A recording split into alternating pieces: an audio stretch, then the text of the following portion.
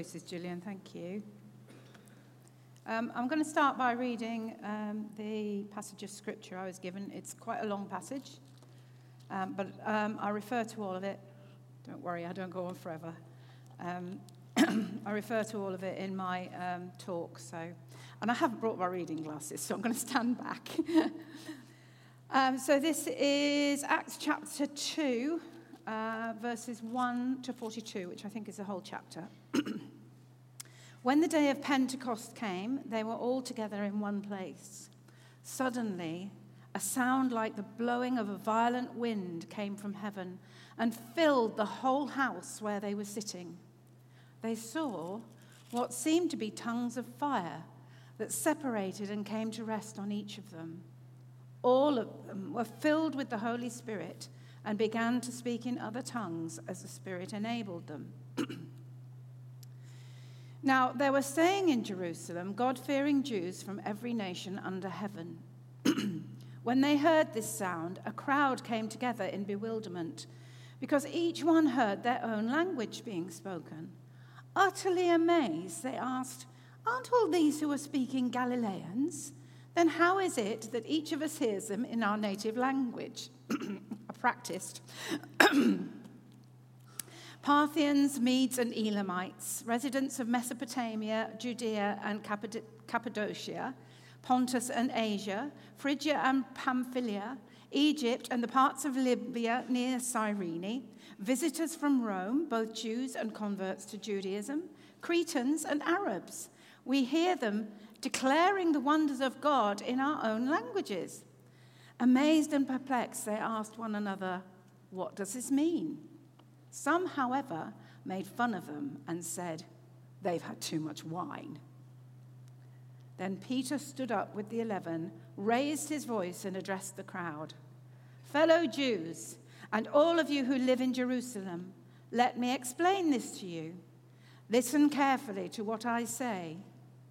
These people are not drunk, as you suppose. It's only 9 a.m. No, this is what was spoken by the prophet Joel. In the last days, God says, "I will pour out my spirit on all people. Your sons and daughters will prophesy. Your young men will see visions. Your old men will dream dreams. Even on my servants, both men and women, I will pour out my spirit in those days, and they will prophesy. I will show wonders in the heaven above and signs on the earth below, blood and fire and billows of smoke. The sun will be turned to darkness and the moon to blood before the coming of the great and glorious day of the Lord. And everyone who calls on the name of the Lord will be saved."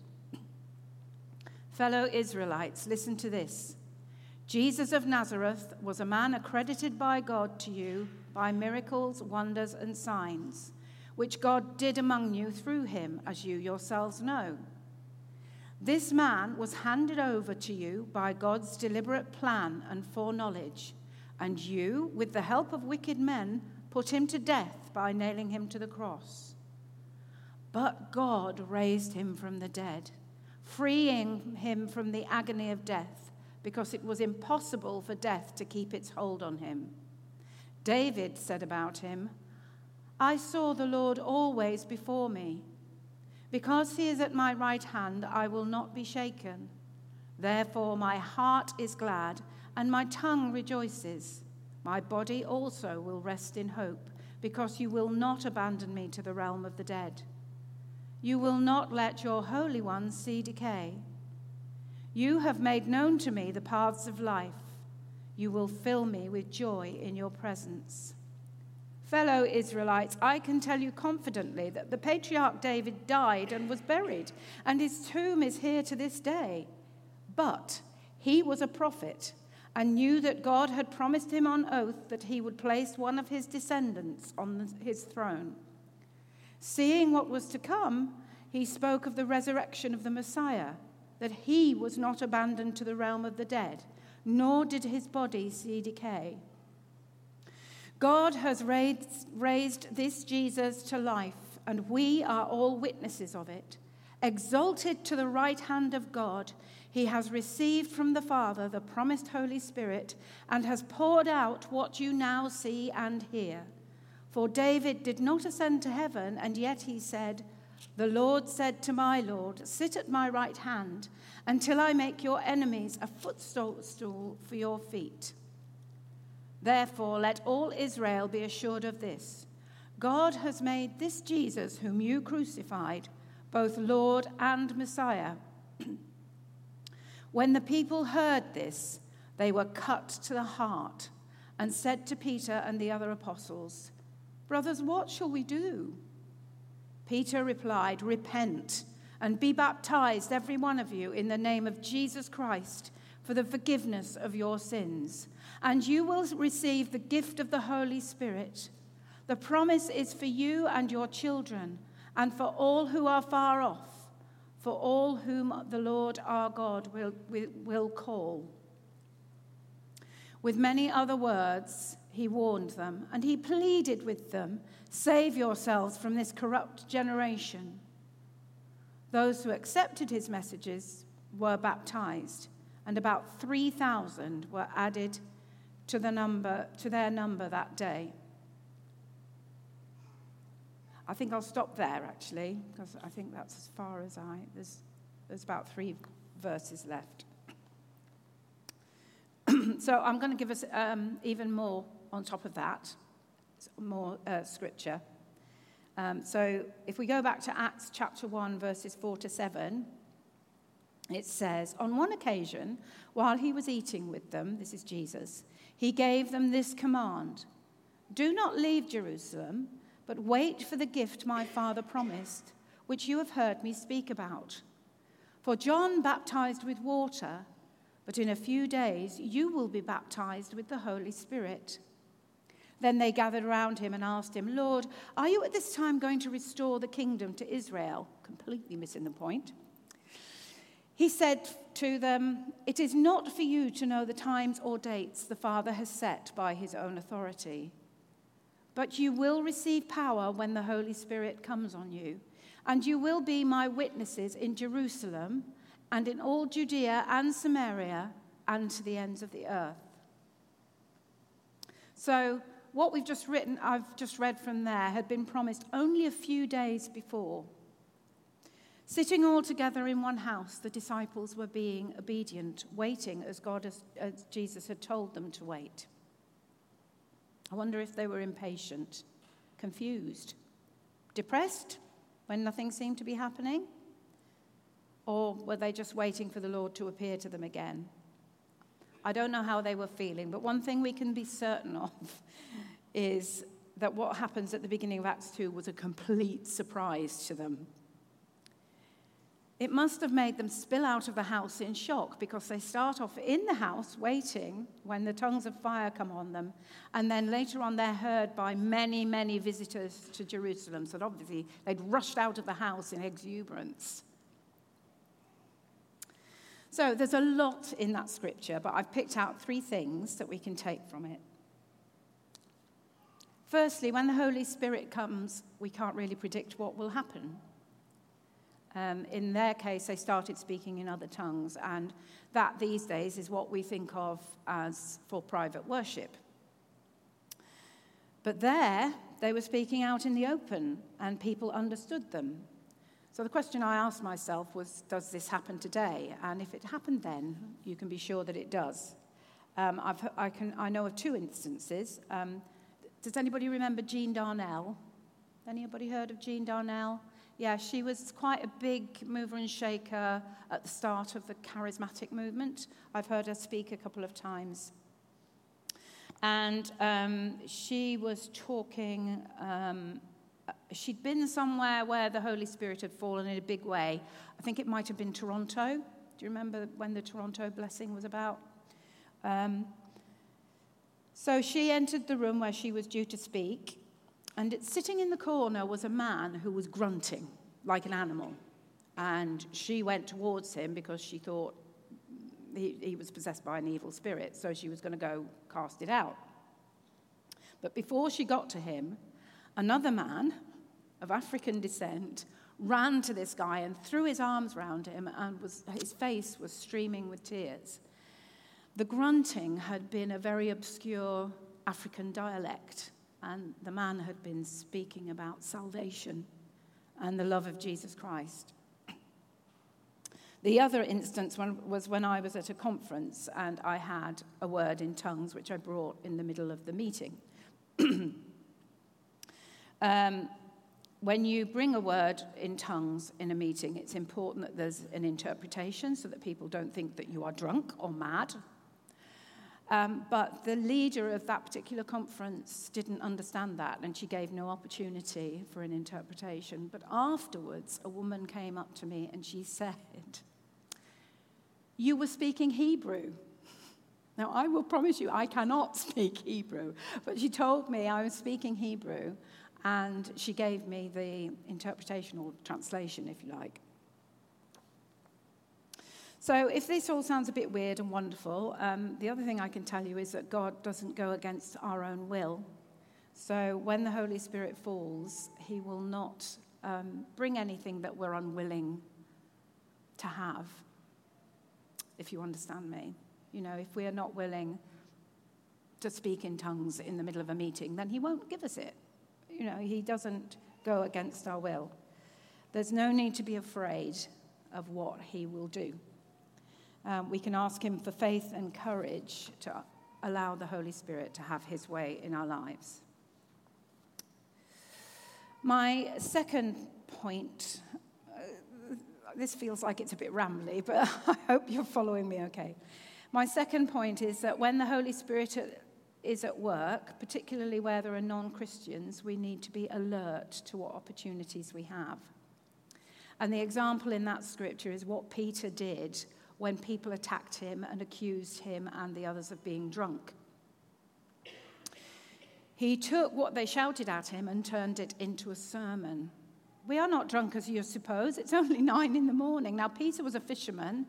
He would work at night. In his previous life, there's no doubt he probably was sometimes drunk in the morning. He would have come to relax, you know. So that made me smile a bit. It's only 9 a.m. I love this scripture. We're not drunk. It's too early. So how can we use things that are thrown at us? If someone ridicules you at work for being a Christian or dismisses Christianity as a fable, what can you say? Well, firstly, you can ask God to give you the words.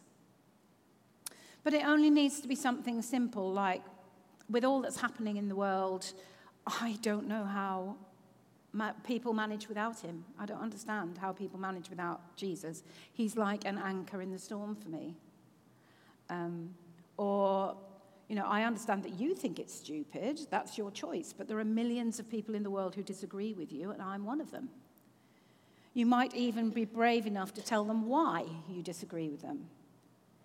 And remember that people can argue theology, and will. But something that can't be argued with is your personal testimony.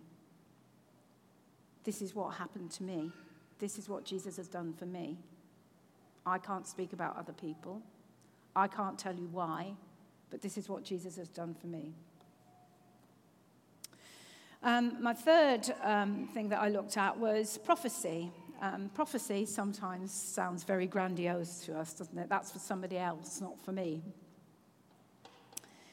But God says that in the last days, and we can infer from Scripture that we are in the last days because the disciples themselves said they were in the last days. So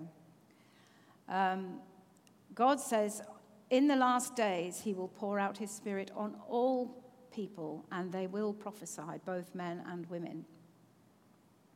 So all that prophecy is speaking out what's on the heart of God. That's all that means. So you can have a prophet to the nations, someone like Clifford Hill, if any of you remember him. Clifford Hill speaks out. He speaks to the movers and shakers in the nations, and quite often brings words of warning that are on God's heart. God's heart, and that they can be quite hard to hear. Or you can have a prophet that's a quiet little old lady who prays and will speak God's heart into a single person's life, one-to-one. When Jonathan or Eleanor or Andy get up here to speak, when they speak out a sermon that lights your fire or speaks directly into your heart or into a situation in the church, they're prophesying. They're speaking out what is in the heart of God. And that comes with a proviso that we do need to weigh and test whatever is brought. Even if it's brought from the front, you have to weigh and test against what you know about Scripture and what God is speaking into your heart. 1 John 4 verse 1, this is the Message translation. It says, "My dear friends, don't believe everything you hear. Carefully weigh and examine what people tell you. Not everyone who talks about God comes from God." People are people and can make mistakes. Or perhaps that word that someone brought in a sermon that you thought was, I'm not sure about that. Perhaps that was for someone else, not for you. So you weigh and test. You don't take everything. It's like supermarket. You take what you need at the time. So I'm going to wind up very shortly now. I've said here, let's get rid of some misconceptions, but I don't know whether I really need to say that. The Holy Spirit is a person. He's a he, not an it. He is the Spirit of God through Jesus, the part of the Trinity that lives in us and directs our lives. I once had a friend who said she believed in Jesus and she believed in God, but she would not let the Holy Spirit anywhere near her. She wouldn't allow him in her life. And she was fine for a while. She attended church quite regularly. She was a mover and shaker. And after a while, she ended up in a wacky women-only church where the leader was really quite controlling. And she went completely off the rails. She abandoned her lovely husband of 12 years and her children to go and find herself, and ended up in a relationship with a woman. Her 12 years of contented marriage were down the drain, and her new relationship only lasted a year. She still professes Jesus, but still won't allow the Holy Spirit anywhere near her life. So the reason I'm telling you that is because we have to allow the Holy Spirit in for us to be more and more like Jesus, to be able to cope with things like, oh, goodness me, she didn't have the discernment to see that the woman who was leading the church was an extremely controlling person and that she needed to be out from under there. I don't know if that makes sense to you, but it did to me. So he's the part of God that directs our lives, helps us grow in the knowledge and love of Christ. And if we reject him, we're not living the way that Jesus wants us to live. If you have the Holy Spirit prayed into you, you may experience tingling or warmth or tears or joy, but you may also experience nothing much. Maybe a sense of peace. Maybe as you lie down to sleep, you find yourself speaking in tongues. Or maybe it's just a sense of almost like having eaten a good meal, being full, if you like. Maybe just a stronger sense of contentment or of God being near or in your life. Even if you don't feel anything, we can take on faith that Jesus has answered your prayer to fill you with the Holy Spirit. So what I'm going to do now, with permission, just want you to be sure that we have the oversight from the church, is we are going to give opportunity for you to come up here, be anointed with oil, and we will pray for the Holy Spirit to refresh you. As Caroline's going to come and help me. So I don't know if we have some gentle music we can put on. I forgot to ask you, Annie. Yeah, okay. So I'm going to pray a prayer before we start, and then if you just come up and we'll just